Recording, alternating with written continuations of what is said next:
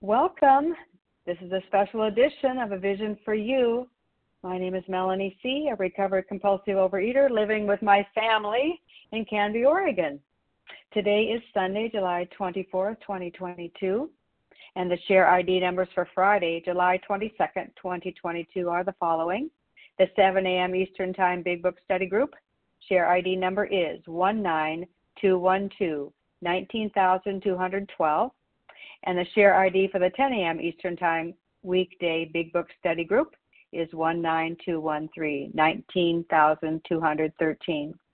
This morning, at A Vision for You, get food sober with entire abstinence.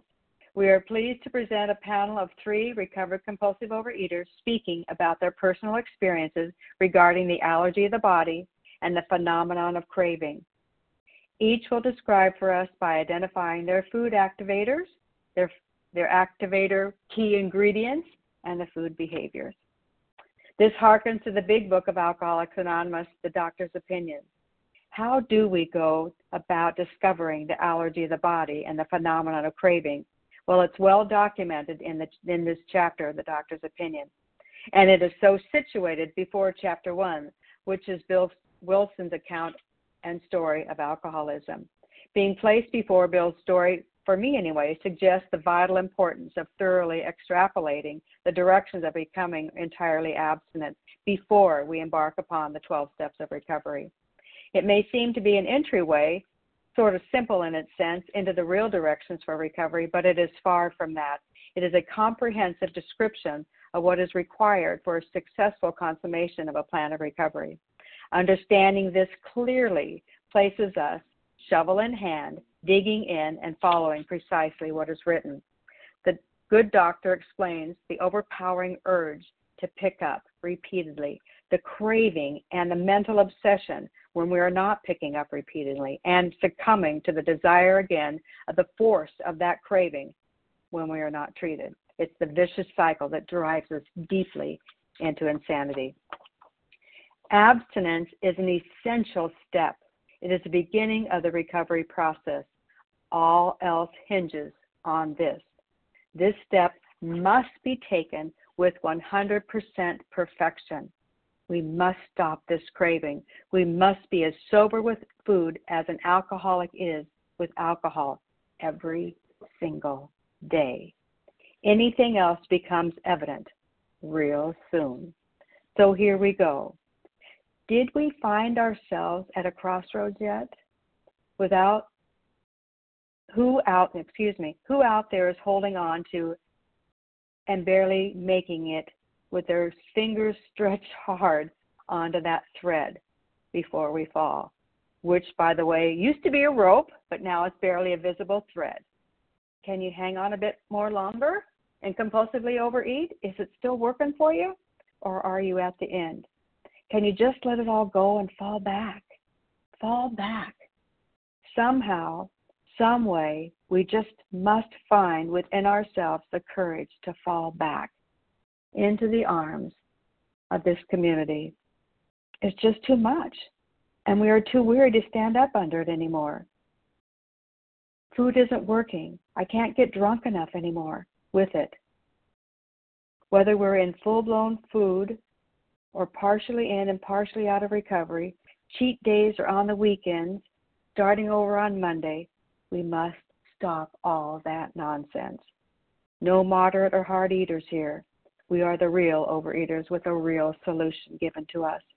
We were handed a book and given the instructions to a solution that works, which I like to say works 100% of the time when applied without exception. What we have is a problem of epic proportions.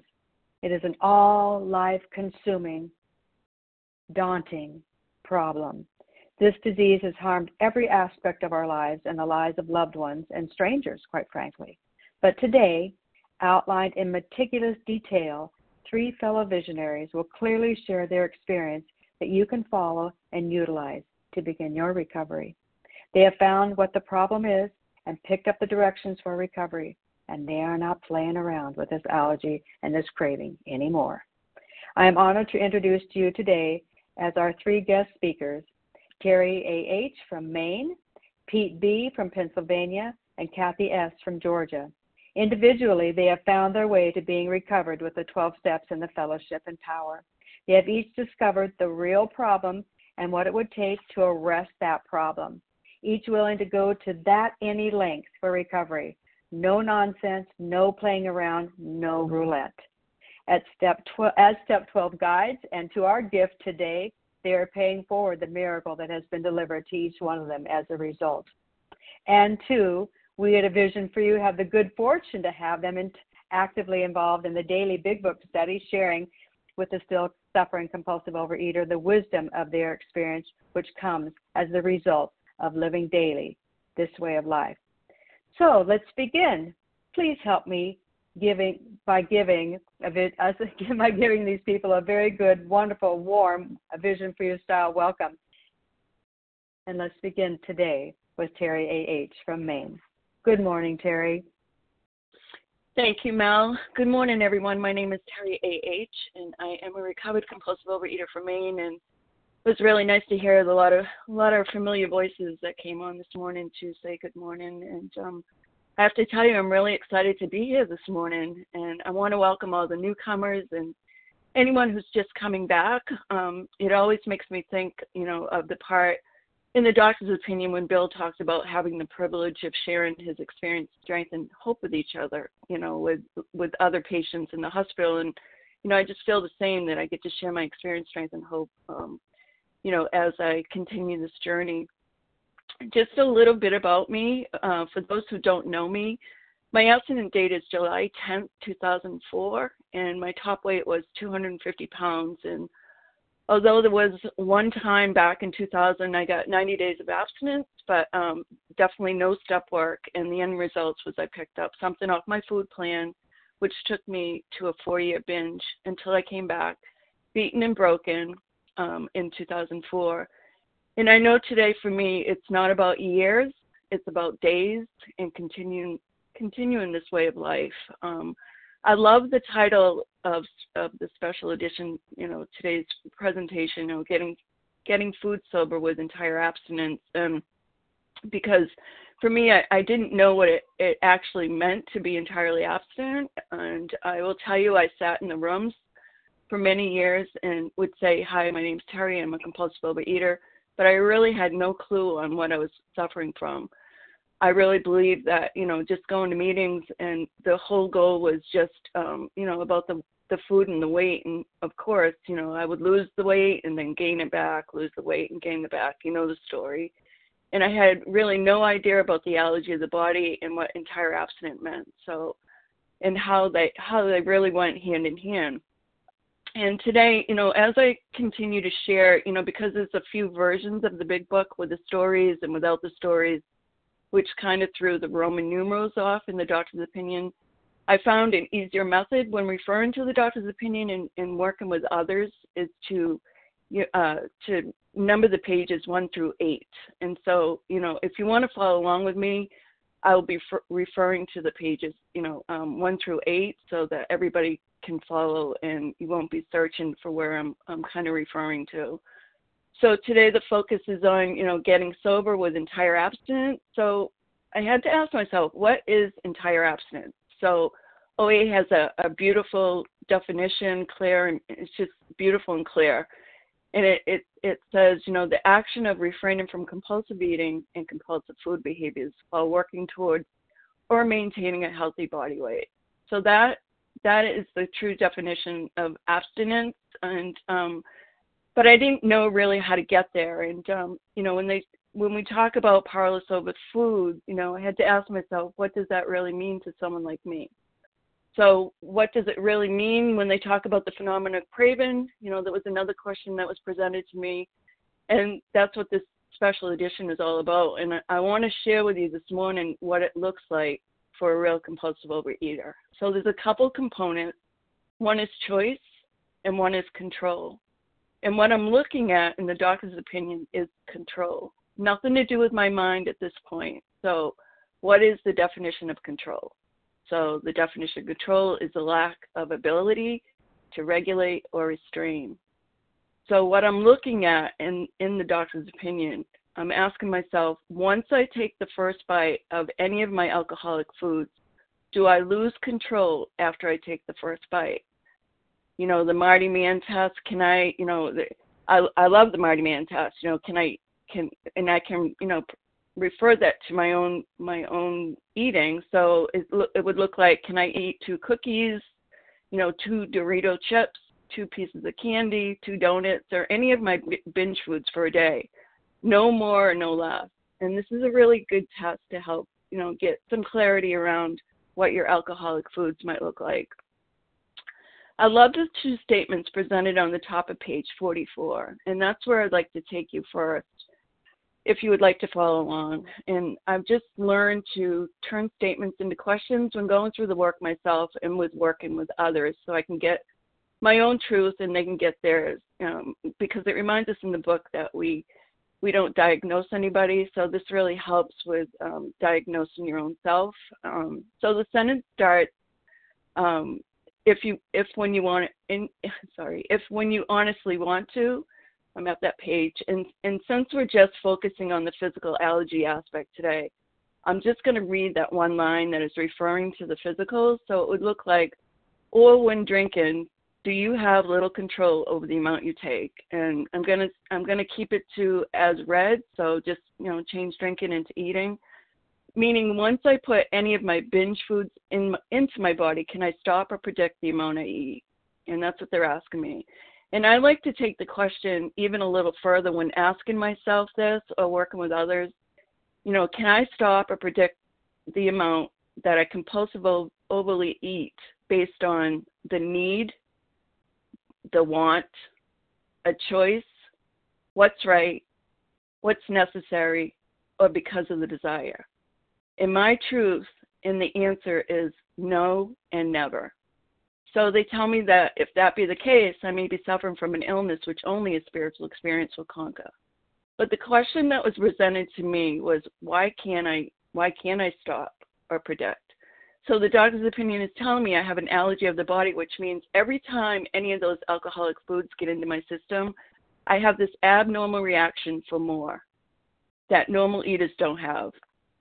And for me, you know, my body begins to do something that it's called the phenomenon, which means it can't be explained and I can't see it.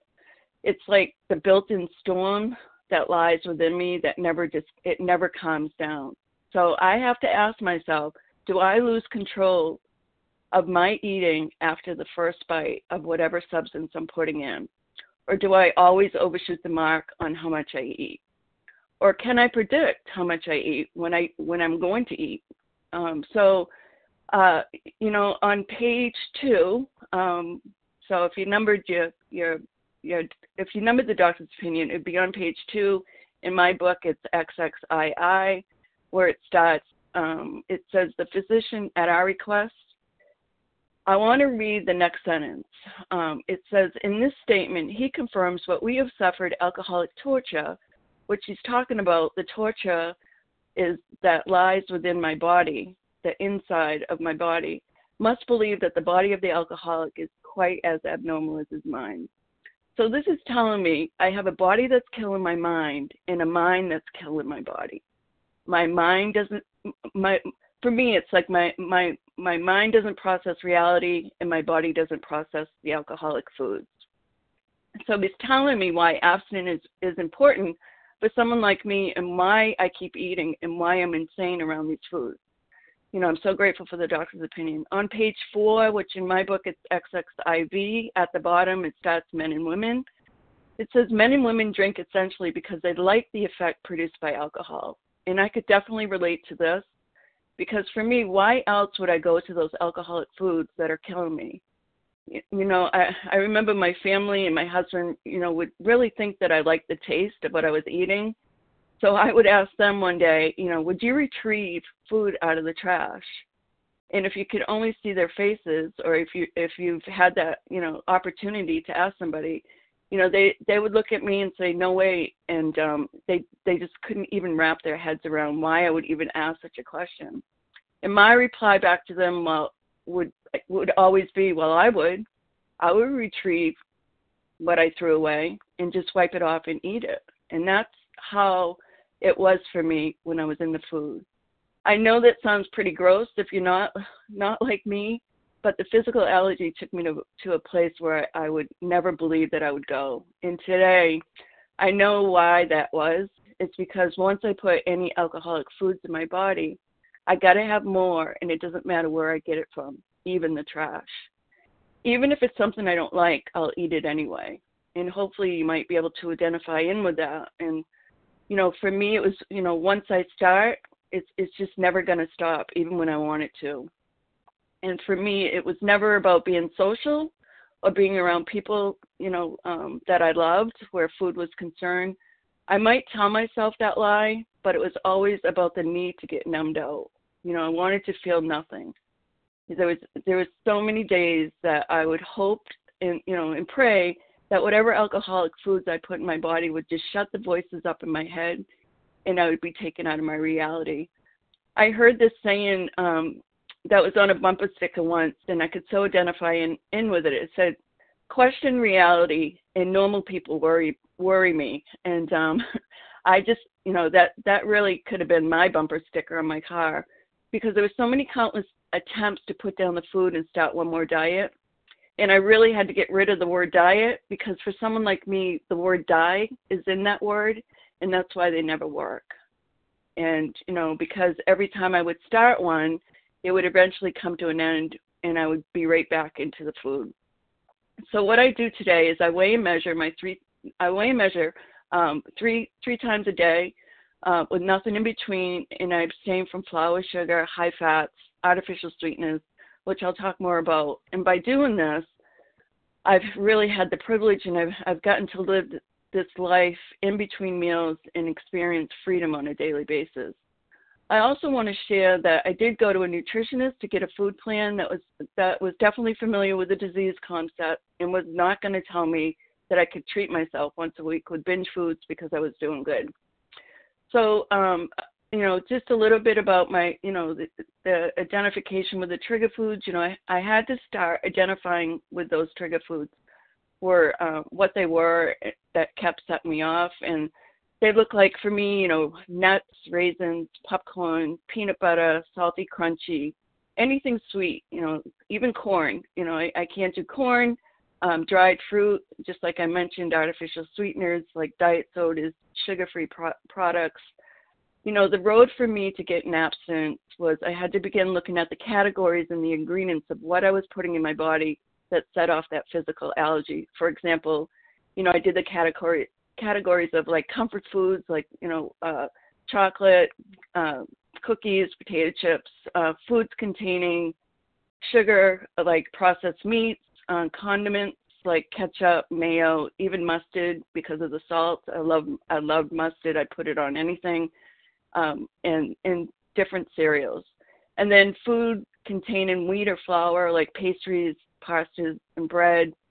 Foods containing mixture of sugars and high fat, together, like what I kept putting on top of the abstinent food, like butter, sour cream, gravy, cheese, cream cheese, salsa sauce. Those are just some of the things that I would put on top of abstinent food and call it abstinent. So on page 4, which in my book it's XXIV, it says, "We believe, and so suggested a few years ago, that the action on these chronic alcoholics is a manifestation of an allergy, that the phenomenon of craving is limited to this class and never occurs in the average temperate drinker." So a few lines down in that paragraph where it says, "Did I form the habit?" So, once I put any of these alcoholic foods into my system, did it create a craving for more, and did it manifest itself in the food behaviors? And was my problems piling up on me? And so some of my behaviors were like eating, watching TV, eating, talking on the phone, eating fast, finishing first, night eating, eating standing up, eating while driving, eating more when I was alone, eating in secret, eating off people's plate, always running to the scale to see how I was doing, chewing lots of gum, always having my mouth having to be busy, checking the cupboards and refrigerator to, over and over again, hoping that something in both would change. and eating when I'm not even hungry. And I like to also say the BLTs, which does not stand for bacon, lettuce, and tomatoes. It stands for bites, licks, and taste. And that was me. That was my daily thing. I also, had to look at the volume, and I really had to be honest about the quantity that I was putting into my body. And I remember when I got the 90 days back-to-back abstinent in 2000, I was told I had to weigh and measure everything at home, but not when I went out to restaurants. So let me tell you, this is where the dishonesty came about. I was eating out a lot. And I can tell myself the lie, and I can believe that I can do it because you said I could, but is that really my truth? And for me, I tell myself the lie, I believe the lie, then the lie becomes my truth. So I really had to get honest with myself, around the honesty, because honesty is the key to starting to be recovered. And that meant even with abstinent food, because if you tell me I can have one apple, you better believe I'm going to Whole Foods to find the biggest apple. And when it comes to food, I'm dishonest to the core if I don't have a solution. So not weighing and measuring my food plan, not weighing and measuring everything does not work for me. So that was a good piece for me that I really had to get honest with. So on page 21, it reads, what about the real alcoholic? He may start off as a moderate drinker. He may or may not become a continuous hard drinker. So here's the spoiler alert. But at some stage of his drinking career, he begins to lose all, not some, not a little, control of his liquor consumption once he starts to drink. So for me, it started, I look at this one paragraph that fits me to a T. And I like to just say, it was fun. Then it was fun with problems. Then it was just problems.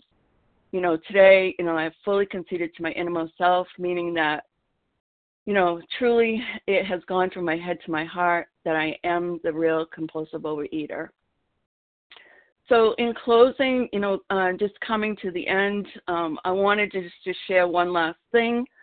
There are 10 types of alcoholics that they describe in the doctor's opinion, and for time's sake, I'm not going to take you to each page, but most of them are on page 6. And I have been all these at one time or another, and maybe you too can identify in with these types of alcoholics. And even though they're all different, they all have one thing in common. So there's the hopeless variety type, the one who wants to stop but can't. Then there's the type, whom other methods had failed. This is the one who still has hope that he'll find a method other than entire abstinence. Then there's the type that does not respond to ordinary psychological approach. He's living to eat instead of eating to live. And then there's a psychopath, which I didn't think I was. But when the definition was presented to me, it's about, one who lacks sound judgment, has impulsive behaviors, and the inability to learn from experience. And I always laugh at that because that's totally me. And then there's the type that's unwilling to admit that he cannot take a drink without danger. He still has one more idea and lots of reservations. And then there's the type that believes after being entirely free from alcohol, he can drink again. And, he believes that he can eat those foods again that are actually killing him. And then there's the manic depressive type who has, the up and down mood swings, and that was definitely me. And then the type that is entirely normal. He has great potential, friendly, well-mannered, looks pretty normal, except maybe for the weight. And then there's the pathological mental disorder that, his conditions always get worse, never better. And then there's the type who makes his own diagnosis and determines to die, and that's the one who can't see a way out of his misery and is ready to give up. So back to page 6 at the bottom where it reads, all these and many others have one symptom in common. They cannot start drinking without developing the phenomenon of craving. This phenomenon, as we have suggested, is a manifestation of an allergy which differentiates these people and sets them apart as a distinct entity. It has never been permanently eradicated. So they're saying there's no way of getting rid of the physical craving while I'm still eating my alcoholic food. The only relief we have is entire abstinence. Boom. Here's the solution to the physical piece of the problem. Half of the disease concept is covered. And I would add, all these types have one symptom in common.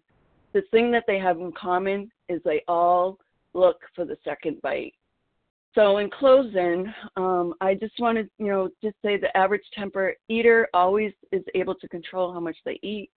And I really had to ask myself, am I different from the average eater? And do I have this allergy that results in overpowering craving for more of my alcoholic foods once I start? And my truth is, I have never been able to eat my alcoholic foods in any form at all. That means once I know what I keep running to, I must entirely abstain from them all. Thanks for letting me share. Thank you very much. That's Terry A.H. from Maine. Thank you for kicking off this presentation this morning. It's a very, very important, vital one. So I'd like to now direct our attention to our second panelist this morning. Give us a warm welcome here to our very good friend, Pete B. from Pennsylvania. Good morning.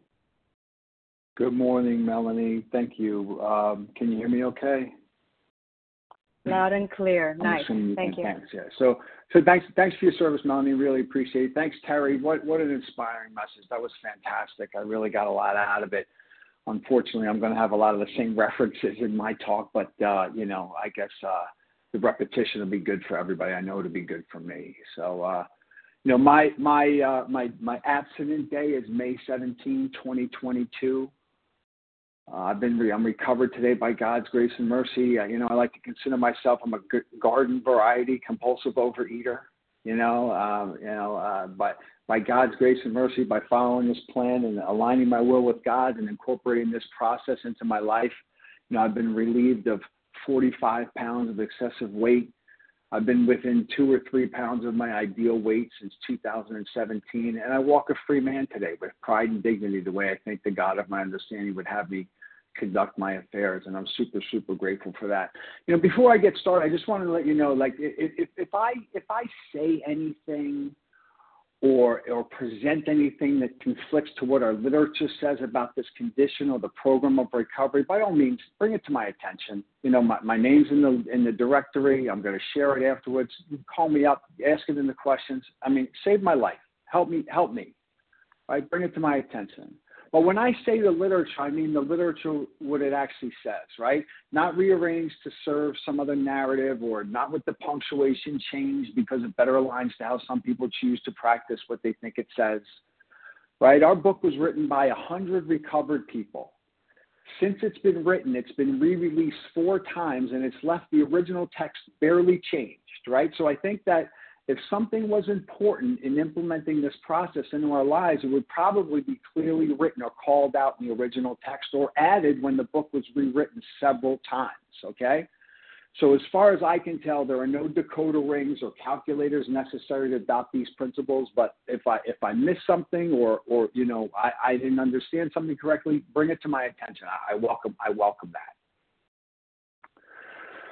So let's just pause for a moment and consider what it is that makes me or us a compulsive overeater, and why being food sober or entirely abstinent is necessary, right? For anyone out there who may be contemplating whether or not they are or are not a compulsive overeater, or what the characteristics of a compulsive overeater is, right? And Terry called it out, right? On page 44 in the AA Big Book, and We Agnostics, it says, if, when you honestly want to, you find you cannot quit entirely, or if, when drinking, you have little control over the amount you take, you are probably alcoholic. If that be the case, you may be suffering from an illness which only a spiritual experience will conquer. It doesn't say anything about how much I eat or how much I weigh. It doesn't say anything about my behavior or my emotions or my personality or my quirks or my character or my ego. Do some of us share the same personality traits? Absolutely. Do some of us behave similar to others? Absolutely. Do some of us think the same way? I guess that's the case. But none of that is what makes me a compulsive overeater. What makes me a compulsive overeater is that regardless of why I eat or what lame excuse I use to give myself the green light to start eating certain substances, I react differently than people that don't have this condition. Once I start eating these substances or engaging in certain behaviors, an allergy is triggered, and there is only one thing that I can actually focus on and I become obsessed with getting more of that substance or substances like it into my body. Now, I have that coupled with a mental condition that absolutely insists I don't have that physical condition, or that I'm making too big a deal about it, or that this time it'll be different, or that it's just too difficult, I'll start tomorrow, or if you had my problems, you'd eat like this too, and on and on and on. In the AA Big Book, and there is a solution on page 24, it says, when this sort of thinking is fully established in an individual with alcoholic tendencies, he has probably placed himself beyond human aid. That's any human aid. Any human aid. That's us, this fellowship, right? Even the gods with skin that we love to talk about, right? In my opinion, watered down this message about what this book is offering us, right? It said, beyond human aid. So going back to page 44, it says that if this be the case, you may be suffering from an illness which only a spiritual experience will conquer. It goes on to say that that's exactly what this entire book is all about. It lays out a process, not the only process, but a process for having the vital and effective spiritual experience. Right? So what is it that I must do to have an effective spiritual experience? My personal experience is that I had to be 100% rid of the foods, the ingredients, the behaviors that when ingested or acted upon make it close to impossible to have any other concern other than to get more of them in my body, right? I had to identify exactly what the foods were, right? I don't get extra credit for putting down food that doesn't make me act abnormally, right? I put down the foods that make me react abnormally. I identify the foods, the ingredients, the behaviors in black and white on paper. They're identified, right? My disease is progressive, and it's fatal, right? That black and white list I have is only going to get more things, not less things, right? Because my disease is going to continue to get worse. I'm going to become more and more sensitive to certain substances, and I may add things to those things. I have to be willing to go to any length to ensure that what I'm eating is free of these substances, right? It says entire abstinence. I had this idea for a long time. If it was just a little bit, there's just a little bit in there. Or maybe it's the bottom ingredient, right? Entire abstinence. If it exists, I can't ingest it.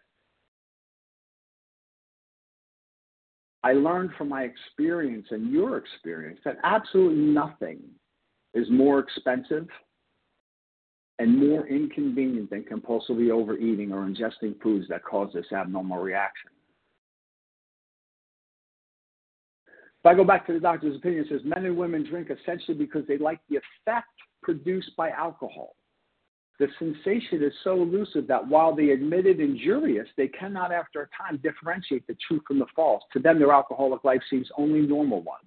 They are restless, irritable, and discontented unless they can again experience a sense of ease and comfort, which comes at once by taking a few drinks. Drinks which they see others take with impunity. After they have succumbed to the desire again, as so many do, the phenomenon of craving develops. They pass through well-known stages of a spree, emerging remorseful with firm resolution not to drink again. This is repeated over and over, and unless this person can experience an entire psychic, not a psychological, psychic change, there's very little hope of recovery. What is it? What is it that's injurious about these substances? Right? If I understand this correctly, it's not the fact that they produce ease and comfort, right? The doctor's opinion says men and women drink essentially because they like the effect produced by alcohol. It doesn't say that that's why alcoholics drink, right? Now, I've only been me. I've never, ever been another person, and my book tells me that I'm unable to distinguish the true from the false, right? But I'll never know for sure what other people think or what happens to them when anyone else eats or drinks. I'll never really know for sure. All I know is that ease and comfort is not the trigger for the phenomenal craving for me. If it was, If that was the reason why, they wouldn't call it phenomena of craving. They say this is why we have the phenomena of craving, because of ease and comfort. It doesn't say that. It says phenomena. So in being restored to sanity as a result of working these steps and aligning my will with the God of my understanding, all I know is that when I eat, I always get the sense of ease and comfort. Now, like I said, I've never been anybody else, but I can share with you what my observations are, right? Because I know, I can tell you what it looks like. I went on a date with a girl one time. All she talked about for the entire day was the dessert she was going to have when we went out to dinner. That's it. Everybody talked about this dessert. I'm going to have this dessert. I'm going to have this dessert. We had a meal. She had a meal. All through the meal, she talked about the dessert. The waiter came by. She asked her if she liked the dessert. And it was like something out of a movie. When she took the first bite, her eyes rolled back to the back of her head. Noises came out of her body. She took another bite. She said, "Oh my God, I ate too much dinner. I'm full." And she didn't have any more of this dessert. She was obsessed over. The look of it, she absolutely experienced ease and comfort. Absolutely. But she didn't have what I had. The only thing I thought about that experience was, that's food abuse. You're just abusing food. That's not what it's made for. If you love it so much, how could you not be devouring? Order two was what I was thinking. Right? The delusion that I'm like other people has got to be smashed. The doctor's opinion says all these and many others have one symptom in common. They cannot start drinking without developing the phenomenon of craving. This phenomenon, we have suggested, may be the manifestation of an allergy which differentiates these people and sets them apart as a distinct entity. It has never been, by any treatment with which we are familiar, permanently eradicated. The only relief we have to suggest is entire abstinence. The doctor's opinion also says this phenomena, as we have suggested, may be the manifestation analogy which differentiates people and sets them apart as a distinct entity. I read that already, okay. So phenomena, the word phenomena means a fact or situation that is observed to exist or happen, especially one whose cause or explanation is in question. Especially one whose cause or explanation is in question. We need to stop thinking we've answered the question.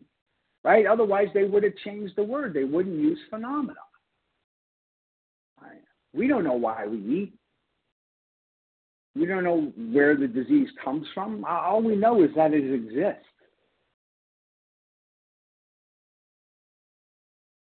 I can't explain. I eat when I'm bored. I eat when I'm excited. I eat when I'm tired. I eat when I'm energized. I eat when I'm alone. I eat when I'm in a car. All I know is what I want is more, right? If I'm tired, I want to be sleepy, I eat food. If I'm excited, I want to be more excited, I eat food. That's all I know. That's all I know. I don't know where it came from. All I know is that I have it. And I have to stop negotiating with the fact as whether or not I have it or not. In order to be relieved from it, not cured from it, we must be absolutely free of the substances and behaviors that cause this abnormal reaction. My experience and what I understand with this literature to indicate is this, that craving is a response to stimuli. Craving comes from ingesting the foods or engaging in the behaviors that cause it. I'll always get cravings. I will always get a craving if I ingest those certain foods or engage in those certain behaviors. It's without a doubt, in any quantity whatsoever. If I get them, I'm going to have the idea about getting more of them. It's going to be the predominant thought that's going on in my mind. Even though I think you think I'm paying attention, all I'm thinking about is how I'm going to get more of these things or something like it because I have this abnormal reaction going on. Right? But here's what that tells me is that I can't get the craving if there's no stimuli. I can't get the craving if I don't ingest the substances. What I've learned by working this program and incorporating this process into my life and aligning my will with God is that I can react sanely and normally just as long as those substances don't cross my lips.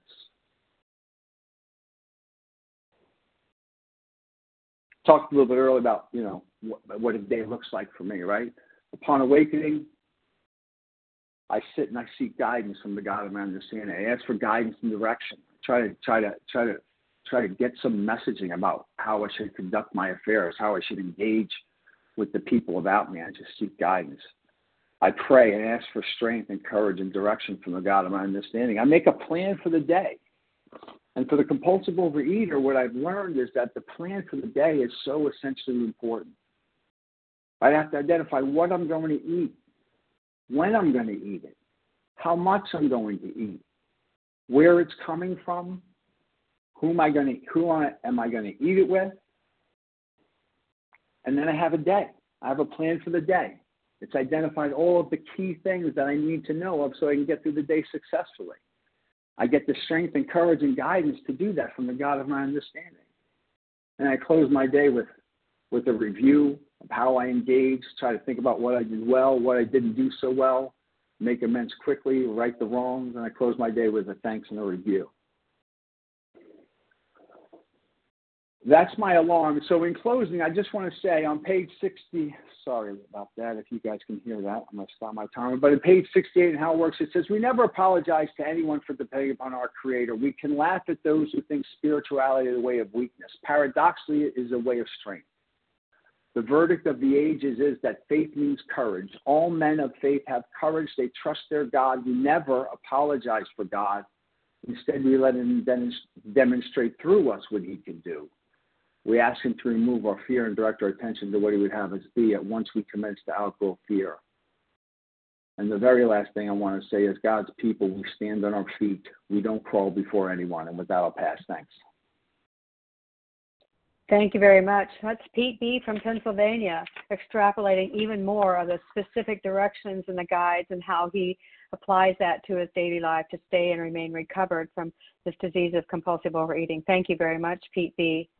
Our final panelist this morning to wrap this whole thing up, to give that powerful punch that we're looking for to get started ourselves, is Kathy S. from Georgia.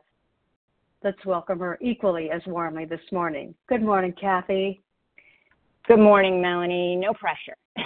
This is Kathy S., recovered compulsive overeater in Georgia.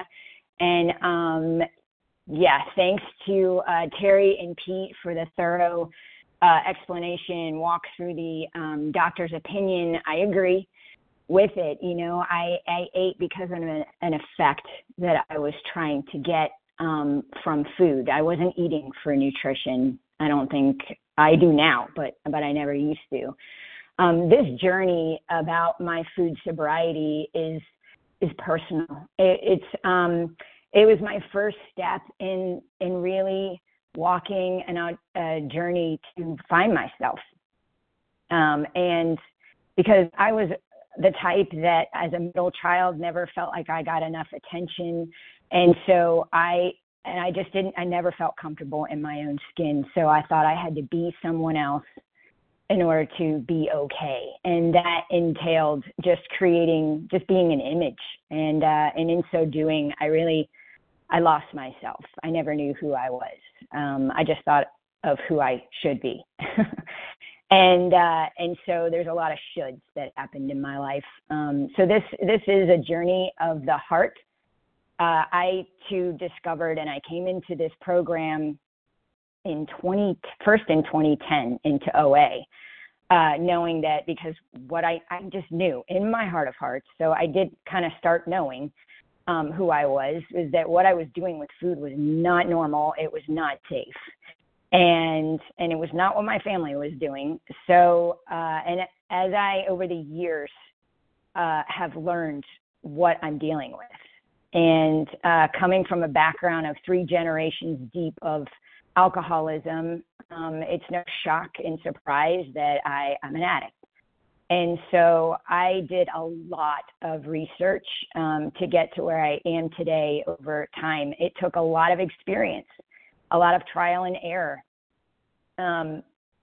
So like in the big book where it talks about on the first page of the doctor's opinion, I'm the type with whom other methods had failed completely. I really had to exhaust all options to come to the conclusion that yes, when I ingest certain foods, I don't react. My body and mind, everything, nothing reacts the way it does with other people. I had to really concede to my innermost self. I am not like other people when it comes to food and drink, and I never have been. And today, you know, that's the light that shines in me. It's called my truth. So my entire abstinence is pretty simple. I don't pick up my alcoholic foods or drinks. There's no binging, and I'm working toward or maintaining a healthy body weight, period. I don't have any other rules about my abstinence. I have tried that method about weighing and measuring, committing, doing all of these things to try to keep myself in alignment and knowing where I stand. I found that for me, that was, it was just setting myself up to fail. Or I was so consumed with the rules of it all that became my new master. I'd be abstinent, but I was insane. You know, there was a time when I was doing this, and my husband he's like, wow, your food looks really good. And he took a bite, and I darn near took his arm off with my fork. It scared him. We went to therapy. He got really scared. And, you know, and so what I found was, again, through all this just trial and error and a lot of experience, I'm bringing, you know, rather than more book knowledge, just some personal experience about my entire abstinence and trying to determine my allergic foods. It really came down to, you know, it was the desperation that finally, it just broke me wide open. And I just had to stop fighting everything and anyone. And I got serious, and I asked myself these honest questions. When I eat broccoli, do I have a craving for more? Am I freaking out if there's not going to be enough? Or, you know, and again, if I don't have these other rules behind me, it was like, no, I really could care less. And if somebody said, you're not allowed to eat broccoli, I'd be like, fine, I'll give that up. But with a cookie, we're talking something different. You know, even Superman has his kryptonite, and brownie mix and cookie dough are probably my top deals. And I don't bake with them even today. It's not, again, a rule. I just know in my heart of hearts, that is not safe for me. I'm not going there. A lot of my, you know, the things that I do is just, it's really, like I said, a heart journey. I ask myself, is this a way that feels loving, honest, and true? You know, or does this food maybe does it make my mind buzz? Is there a mental chatter that's going on here? And sometimes it doesn't, I mean, it can be pure and healthy, you know, like I've had those cookies that they're just made with dried fruit, whole grains, and applesauce or something like that, you know, but I want the whole package. That's my truth. The reason why I don't have a whole lot of rules about it is because there are certain things, for whatever reason, I just kind of fell into my own plan. Like I weigh and measure my grains and the seeds and the protein that I put in my breakfast, but not the fruit. And then I move on to lunch, and I weigh and measure, you know, the potato that I put in my salad, and the protein, but not the vegetables, and the fat, I just kind of wing it, you know, but it's a way that works for me. I kind of liken it, I thought of, you know, the term, just Goldilocks. It's kind of like a Goldilocks plan and a style of eating. It's not too hard. It's not too soft. It's just right for me.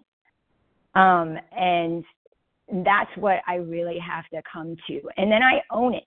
I own the fact that I'm a real compulsive overeater. So there are foods and ingredients I cannot touch. I cannot eat them safely.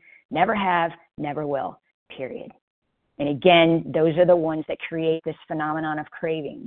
These things that, you know, it gets my mind going, and I'm in all this doubt and confusion, or I flat out am going to town. And I really had to even take a look at what I call gateway drugs. And these were things that, you know, I even did when I first came into program, into this particular meeting, A Vision for You, I heard about this green, yellow, and red light, you know, kind of categorizing foods. And of course the greens were often the green food. You're very God raised, God given, true whole foods. And there were certain things actually even on that list, like bananas and avocados. I literally do have an allergy to them. I get really bad stomach cramps. My mouth gets itchy. I don't eat those, and I've never had a problem really giving them up, even though I did kind of test it for a time. But like all my other alcoholic foods, the pain got so great, it just wasn't worth it. And then I had these yellow light foods like healthy crackers. They didn't have my, quote, alcoholic ingredients per se, like flour, sugar, dairy, but they had but they were still crackers. They were kind of a lot of the mimic food kind of stuff and processed food in general. You know, these foods are chemically created to create craving in normal people. So if you put something like that in me, who's an addict, there's no hope for me. So for the most part, my food is whole foods. And it really doesn't have much of a label. And if it does, it's a few ingredients. It works for me. It's not to say that I have absolutely nothing processed, because again, this is where the balance comes in. I use tahini, which is processed sesame seeds, and then I use apple cider vinegar or sometimes balsamic vinegar. That doesn't make me want to crave more. I don't compulsively eat. And that's often, it's my check of myself. You know, does it create this phenomenon? Am I craving uncontrollably? Am I going just nutso in my head? And that's again, these are just the questions that I ask myself. Anything, like even bread, for the longest time, I was like, I don't have a problem with flour. Or if I do, okay, I'll do white flour. So let's take that one out. But bread's okay. And I would eat, you know, this Ezekiel bread, which is pure whole grain stuff. But I noticed that I would take a bite of that with some just nothing but ground almond butter, and even by itself. And I could feel this sense of ease and comfort. I can imagine it right now, just biting into it. It's chewy, it's crunchy. I'm like, oh, you know, and I was like, yep, I got to get rid of that too, because what I'm looking for is clarity. I need a very clear connection with myself and with my higher power in order to survive this alcoholic torture that we all are familiar with. And I found that when I did get very clean and clear with my food, I had immediate clarity. And the abstinence piece was just a little bit easier. Again, this took a lot of experience. It took a lot of binging, and it took a lot of pain that eventually brought me to the honesty that I needed. I always thought, and even had the opinion about diets, you know, that the will of God, or that diet, you know, my food is going to have to be nasty, boring, unpleasant. It's like cardboard. But that has not been the case. I taste my food. I enjoy it. I feel very satisfied. And I recognize how it's in alignment with so many things. It's in alignment with who I am. I have peace with food. I have, you know, it's organic for the most part, not all of it. Again, that balance, but it's whole. It's organic. It's kind of pure, and I feel like that's kind of the description of my life with God. It's whole, and you know, God's will. It's not that boring and unpleasant. It means greater freedom. It means self-expression. I have a newer and brighter experience, wider opportunities. I can be of service to others because I'm not stuck in this crazy spin trying to fight an allergy, a craving that I can't stop. You know, if I have a real allergy to grass and I'm standing in that grass and I'm trying to control the urge to sneeze, that's beyond my control, you know? And so I just don't stand in that grass. I have to, you know, and people have shared about that bridge thing and how in my memory that part is broken. That's the miracle of this program, is that by just removing those alcoholic foods, working the steps on a daily basis, God has restored me to a place of sanity, that if I do have a food thought, I do have a second thought, like That's not going to work. It's not going to solve my problems. Sit down, do the work, find out what's going on, share with someone else, be of service. And so the food, it's quiet. And it's trying to think of where else to go with this. But I guess, like, for me, again, this just keeping it very simple was very important for me. I came in, again, with I'm a person that when I have rules, it's like I got to follow them. I'm trying to break, asking God to help me with that perfectionism and just learning to let go. This has been based on starting with my food plan. It's been a complete dependence upon God and to be able to go with the flow of life and the flow of my day, the flow of my body. Again, not picking up the alcoholic foods, but I do pray every morning for wisdom about my food and about my exercise. That was one thing that I used to control my compulsive eating. I have tried in the past to weigh and measure that as well, or to cut it out completely. But today, what I do is I ask God. And I feel like now that the food has been cleaned up, my life and connection with God have been cleared, everything else, my weight, my exercise, all of that has come into a rational and sane alignment. And so, I'm able to listen to my body. I guess I'm grateful. Maybe I was just a hard exerciser, but I ask God for that wisdom. And, in the morning when I'm not feeling so well, it's like, maybe just a little yoga or rest. What? Before I had to exercise because I had to have that insurance, and I don't have that today. My food plan is sane, and so, it just works for me.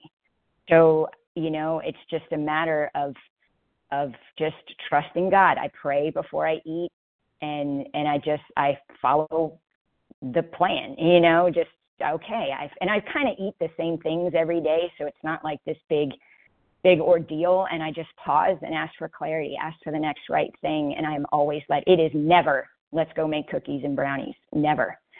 And so for that, I am so grateful, and I'm already running out of time, so I hope that was helpful to someone, and just appreciate the opportunity. Thanks for letting me share.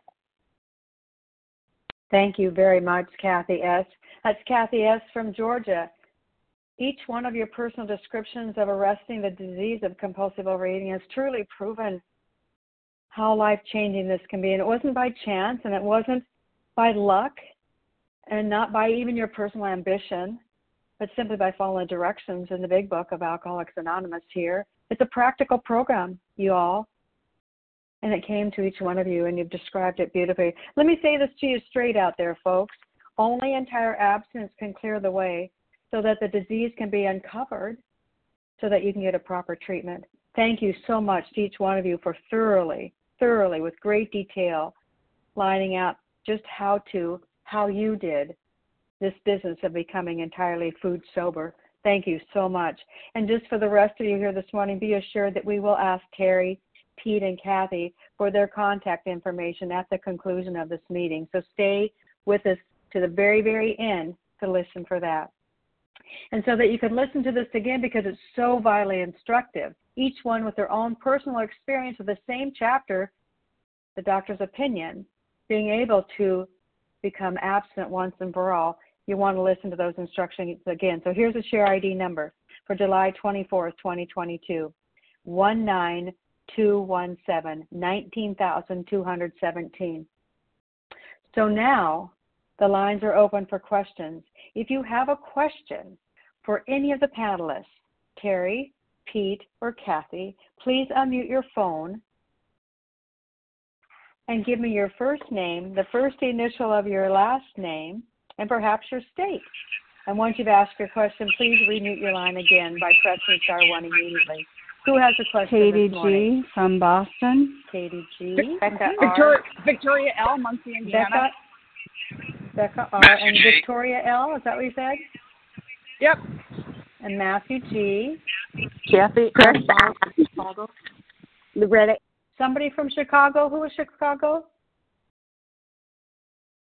Press star 1 more time and let me get Chicago. Kathy M.R. from Chicago. Kathy R. Perfect. Thanks. Gotcha. Okay, let's go with those right now for this morning. Katie G, Becca R, Victoria L, Matthew G, and Kathy R. So first up, Katie G, your question. Star 1, please. Morning, Mel. Katie G. Thank you all. What a beautiful panel. My question is for Terry A.H. I was curious. I loved your dialogue on compulsive food behaviors. I was curious if you could please speak more about how you help your sponsees to look at those, and secondarily, where you get information on how much you should weigh. Thank you very much. Thanks, Katie, for the question, and good to hear you. And the first part of your question. So trying to climb up the side. I have a glass door on my someone's shower. unmuted. Just 1 minute, Terry. Hang on a sec. No, the kitten's been clean as a whistle. It's just Pepper because she can't clean her back up and stuff because she's too fat. She can't reach her body to lick. Okay, I think that should help. Go ahead, Terry. Thank you. Yeah, you're welcome. So the first question, Katie, on the food behaviors.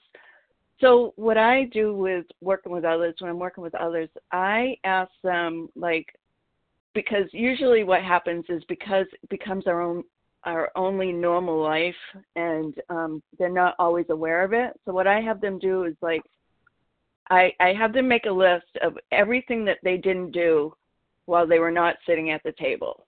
So it kind of gives a good indication that if you're not sitting down at the table and enjoying your meal and eating, there might be some food behaviors going on. So that's kind of where I start them out at, because again, it becomes our only normal life, so we're not aware of what we're doing. The second half of your question, is I think it's interesting in this part because everybody is different, and for me, my goal weight was really determined by a nutritionist, and that was really helpful for me because left to my own devices, I can make up something that's not maybe healthy for me or not doable for me. So based on what I do exercise, I work out. I do weight training, so there's different aspects to where I should be, especially at my age, and so it's really between me and my nutritionist or a doctor. Hopefully that helps answer your question. Thanks for the question. Thank you very much, Katie, for the question. Next up with a question, Becca R., please. Hey, it's Becca R., recovered compulsive overeater, and my question is for Terry A.H. as well. Terry, I could really relate to what you said about in your previous abstinence and eating out, not weighing and measuring. What does that look like for you today when you eat out? If you eat out, do you weigh and measure? Thanks. Hi, Becca. Thanks for the question. And so what I do now is I take my scale with me, and my husband's very aware of that I need to do that when we go out to eat, because he's seen me at my top highest weight, and he knows it's life or death for me. So I do bring my scale. I have a pocket-sized scale that I just pull out, and it's really not a big deal. It's only a big deal if I make it a big deal. But I have often had people admire what I'm doing, and I always used to think that people are going to think I'm crazy, I'm going to look different, but really it comes back for me. This is a life and death program, and am I willing to give up my life just to go out to eat and try to look normal? Because that's being dishonest with myself. Not that people can't do that, but for me, my truth is I can't do that. So when I do go out, I bring my scale. And thanks for the question. Thank you very much for the question, Becca R. Next up, Victoria L., for your question, please. Hi, good morning. This is Victoria L. Can I be heard? Loud and clear. Just come on in swinging, okay, Mademoiselle. All right. My question is for Pete B. Thank you, first of all, to all the panels this morning. Great feedback on the doctor's opinion. It was very helpful. Pete, can you talk a little bit more what you were saying about men and women like to drink because they like the effect produced by food. I thought that was really interesting, and I just wanted to get your clarifying point on that. Thank you.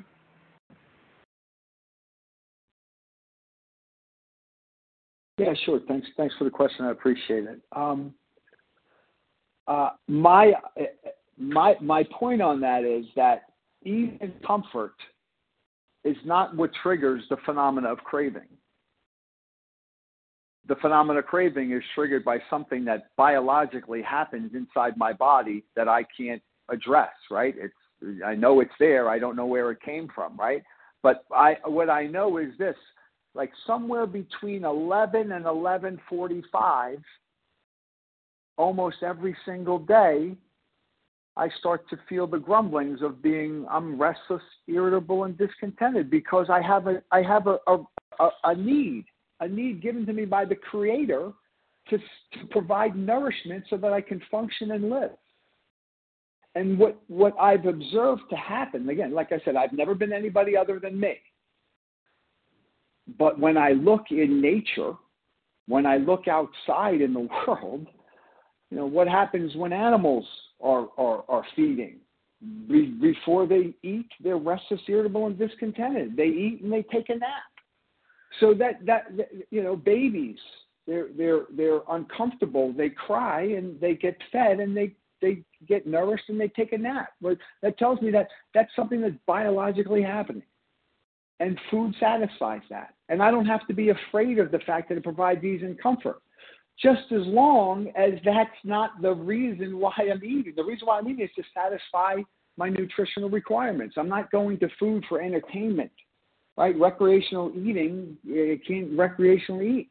But just because food gives me, because I enjoy my food, I enjoy the taste of it, I enjoy the fact that it nourishes me, I don't have to be afraid of that. I don't have to worry, well, my food's getting too sexy for me, right? Food is food. It's what I need to be nourished and live. So I'm not overly concerned that I'm satisfied from my meals because I believe that's just part of nature. So I hope that answers your question. Thank you very much for the question, Victoria L. Next up, Matthew G. with your question. Hi, my name is Matthew G. in France. Thank you, everybody. That was awesome. Learned so much, especially PP. You're the best. Just really, really, really identify so hard with your message. Super grateful. My question is, for you, the difference between a psychic change and a psychological change. I think I know the answer, but I want to hear a little bit more about that. And one other thing, you talk a lot about collision and alignment, So that's my two sort of questions. Thank you.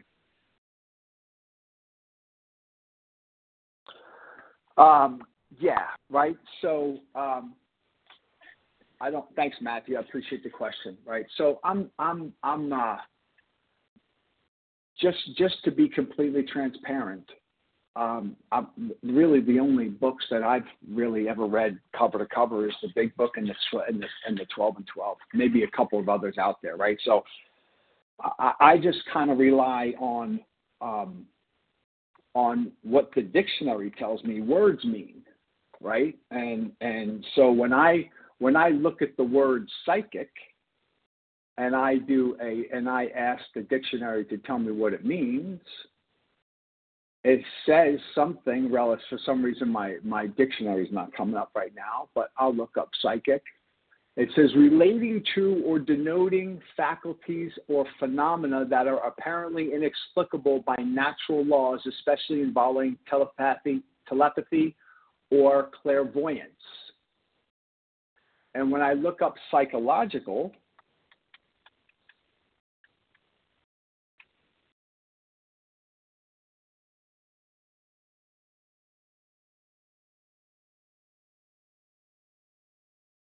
it says of affecting or arising in the mind related to the mental or emotional state of a person, right? So what I take psychic to mean is that I needed to change spiritually. This is not people refer to it as a practical program. The foreword to the 12 and 12 that says the 12 steps are spiritual in nature, which if practiced as a way of life will expel the obsession to drink and enable the sufferer to live happily and usefully whole.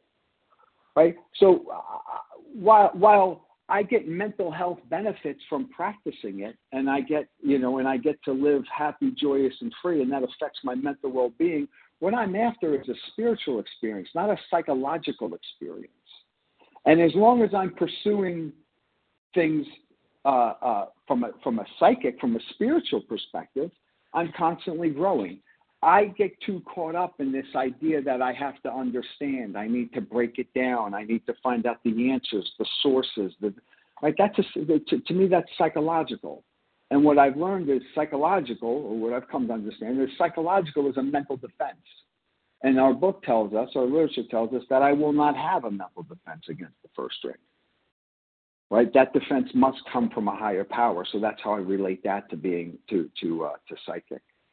And then with regard to the first part, alignment, I always go back to what I believe are the most important steps in recovery, which is the first step in recovery, that I concede to my innermost self that I'm a compulsive overeater, and the delusion that I'm like other people or presently may be has got to be smashed. Right? That's the one that's always made me go back out there. I thought, this time it'll be different, or I could be like that guy. Right? I'll never be, and never will be. And then the third step is where I turn my life, make a decision, and turn my life and will over to the care of God as I understand God, which means that I'm going to, from this point forward, all I'm going to do is develop and grow spiritually.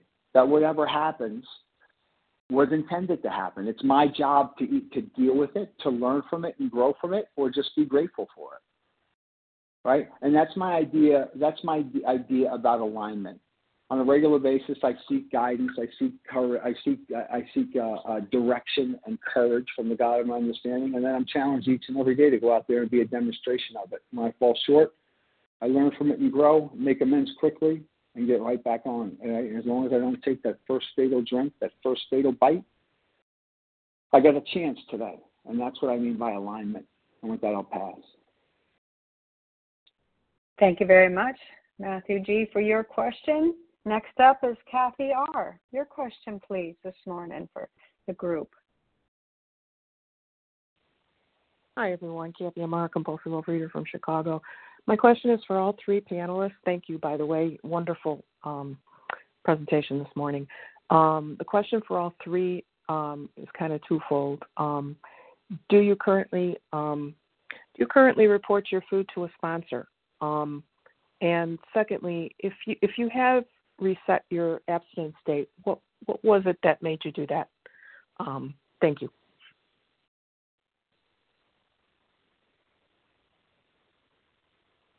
Shall we go in order? Go ahead, Pete, and then Yes, we'll go with the sure. other two. Yep. Oh, go ahead. Yeah, go ahead. Go ahead, Pete. Okay. Go ahead, Pete. All right, Terry. So thanks for the question. Answer the question in complete transparency. For about the first 18 months of my of being in a Vision for You, actually, particularly, as I did report my food. I talked about it about my 11-step practice. Upon awakening, I think about the 24 hours ahead, and every day I made a plan, I recorded that plan, and I reported it to my sponsor. And then after the 18-month period, we had discussed it, and the fact that I was working with others, and some were and some weren't reporting their food to me, I no longer report my food as if I'm accountable to somebody, right? Like I don't believe in accountability partners. They're a good start. They're a really good start. My sponsor helped me understand that without having somebody do that, I'm just gonna need that with regard to the food. And I did that, and like I said, I did that in the beginning. Today I make a plan. My plan is rock solid, and I follow that plan. Right? I don't make decisions about food while I'm eating food. I make decisions with my food after I've literally gotten off my knees talking with the God of my understanding.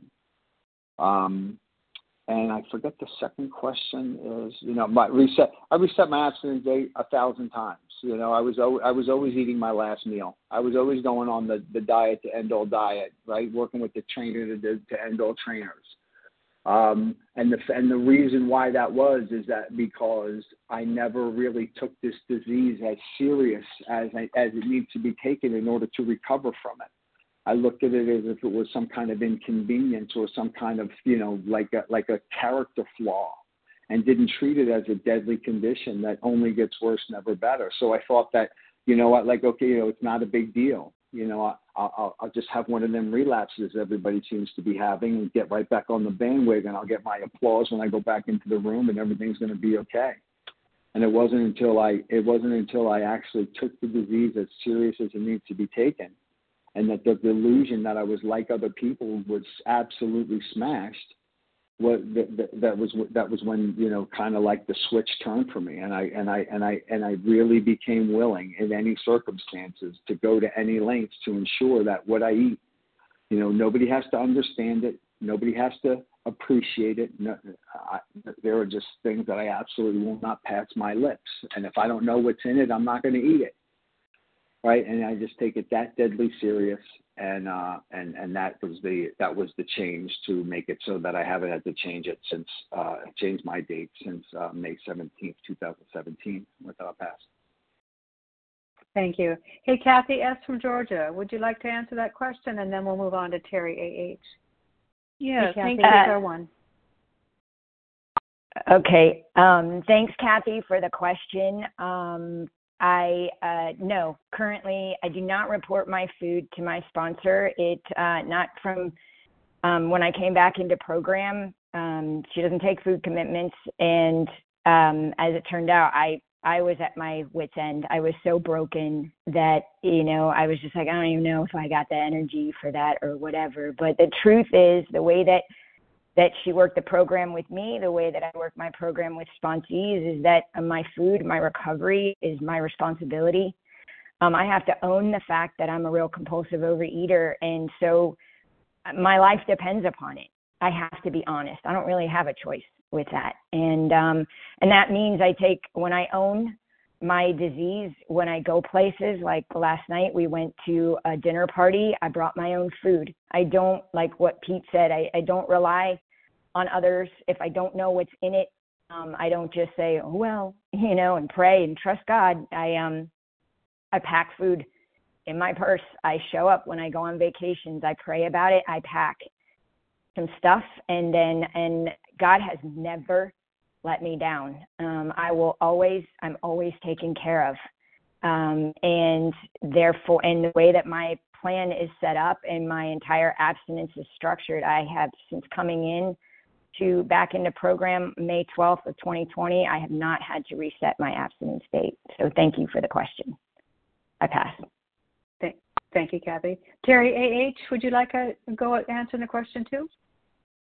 Yeah, thanks, Kathy, for the question. It's a great question because, again, everyone's different, and, I always meet people where they're at, not where I think they should be. But for me, my own experience was I reported my food for a long time, and then, as I became recovered and, worked this program like my life depended on it and was willing to go to any lengths, it always reminds me on page 99 where it talks about, remind the prospect that his recovery is not dependent upon people. It is dependent upon his relationship with God. And so, because it's really not about the food and the weight for me today. It's about, living this program of recovery. And although in the beginning I did have to do that because of the honesty piece, but as I continue this journey, I have a food journal that I just write down my food, and I kind of commit it to God, and it's changed. It's changed over the years. And as far as my reset for my abstinence date, I haven't had to change it since 2004. But before that, I was always changing it because I was always relapsing. So if I'm not clear on my first step, then it's definitely a reset and a change of date. Thanks for letting me share. Thank you very much, Kathy M.R., for the question. It looks like we might have time for one, maybe two more questions. If you happen to have that, want to press star one on your phone keypad, and I'll get your name and perhaps your state for the panelist. Loretta H. Loretta. Mm-hmm. Chris M.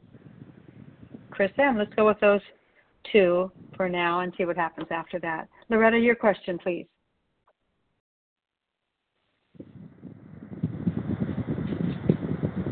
Star one, Loretta, real quick like. Loretta H., recovered. Thank you, all the panelists. Your shares were very inspiring. And I do have a question for all of you. What do you do? How do you work with a person who only has behaviors but knows that he or she that's their detriment? Go ahead, Terry A. I like that idea of going in sequence there. So, Terry, if you want to answer first, and then sure. we'll follow with Pete and then with Kathy. Yeah. I couldn't quite hear the question. Something about behaviors. I wasn't clear on the question. Yeah. Well, what if you're working with somebody that doesn't have the allergy, but just only behaviors? She's interested in knowing that. No allergy, but just behaviors. So, for me, I haven't had that experience, but I will tell you that I do work with others all the way up to page 30, and they get to diagnose themselves, whether they have both or one or whatever, and then we move from there. But I have not had an experience with the real compulsive overeater that has not had both. So that's my answer. Thanks. Pete, you want to jump in?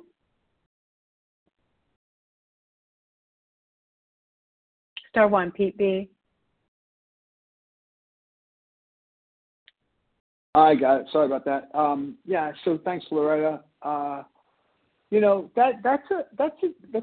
a tough question. I'll be honest with you. And the way I believe I would address that is that I would ask the person to identify what those behaviors are. If there's a behavior that causes an abnormal reaction, that you continue to engage in those behaviors, well, then you need to abstain from them. And I'll do everything I can to, lay out what the book says about, not engaging in the substances and just replacing for behaviors. But I'm not sure by definition that they have the condition that the book describes, right? And we agnostics, it has two questions that ask us to identify. And if that's not the case, maybe you have some other condition, right? And you can find somebody with experience with that condition to help you or not, So I don't know. I'm going to think about that one after this meeting closes. But I appreciate the question and hope that response is helpful. Thank you, Pete. Kathy, yes. Thanks, Melanie. Thanks, Loretta, for the question. And I kind of agree with Pete in that if there's no real allergy to the foods, it's not my experience, really. And I have had women. There's a couple of women I can think of that I have spoken to about this, and they swear they don't have any particular food allergies, and so I have. All I can do is share my experience, and we talk about that because, and we kind of review. I have tried working with someone through the doctor's opinion that way, just kind of okay, let's just see how this works. And she ended up just leaving. Actually, both people did. There's other like what Pete was saying. I do know of other fellowships like Eating Disorders Anonymous that I have recommended where. If you can eat in moderation certain foods, then, they do, I think, more of a thing with the behaviors. And that's where they have gone. So, because it's hard to talk about entire abstinence. For me, it was physical. It was about the substance, just like the alcohol is for the alcoholic.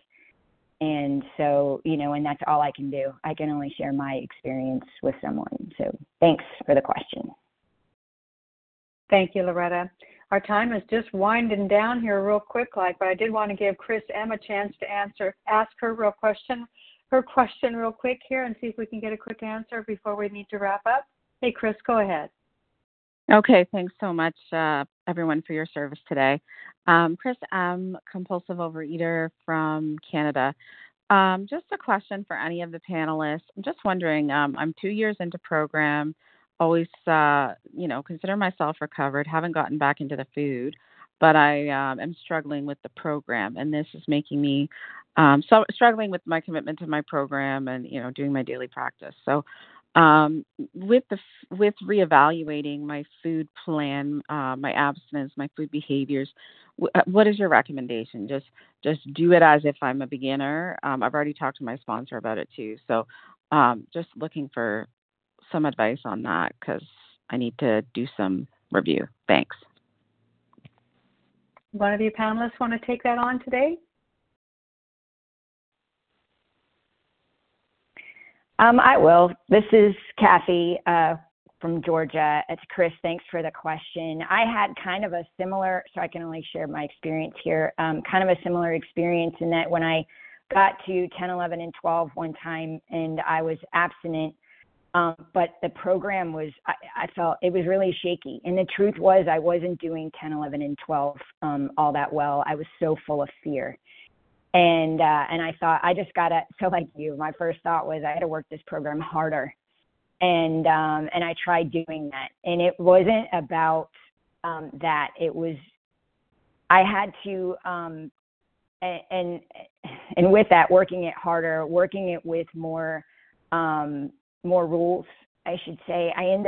It didn't work for me. I ended up leaving. I ended up going back in the food, and I ended up coming back with an open mind and a willingness to do the work. You've got to do it. Outreach calls, it turned out, I had a real fear of the outreach calls, and that it's a very important part of my program today. I make a lot of outreach calls during the day, talk about what's going on with me, and most of them are with 10 steps. Anytime I am disturbed, I write out a 10-step. I do a full inventory. I share it with someone, and I move on.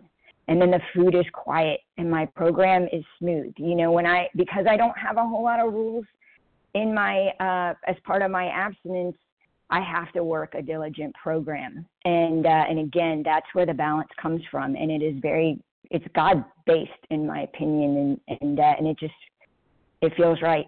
And so, it comes down to finding what fits, like a really comfortable shirt. It's not too tight, not too loose, and it fits.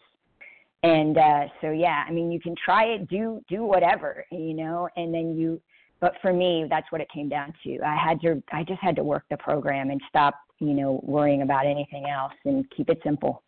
So I hope that answered your question. And with that, I pass. Thank you, Kathy. Yes, and Chris, be sure and take down the other telephone numbers of our other two panelists too, and you might be able to get a chance to visit with them about those on a telephone call as well.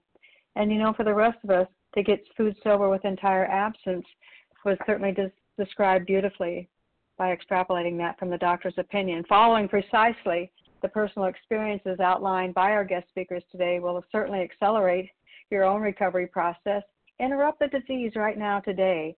Reach out to these people here that shared today and stop the self-sabotage. Don't live anymore jeopardizing the one and only go-around that we've been blessed with on this globe today. Consider that for sure.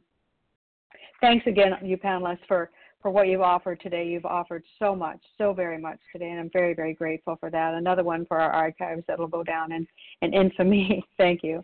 So we'll close this morning, as we always do, by reading from the Big Book. Could I ask if Kathy is with C or a K? It's a K, and I'll give you that information when I get their telephone numbers. I typically spell those kinds of things out, yeah.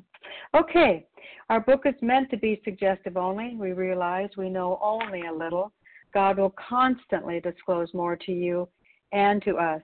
Ask him in your morning meditation what you can do each day for the man who is still sick. The answers will come if your own house is in order. But obviously you cannot transmit something you haven't got. See to it that your relationship with him is right, and great events will come to pass for you and countless others. This is the great fact for us. Abandon yourself to God as you understand God. Admit your faults to him and to your fellows. Clear away the wreckage of your past. give freely of what you find, and join us. We shall be with you in the fellowship of the Spirit, and you'll surely meet some of us as we trudge the road of happy destiny. May God bless you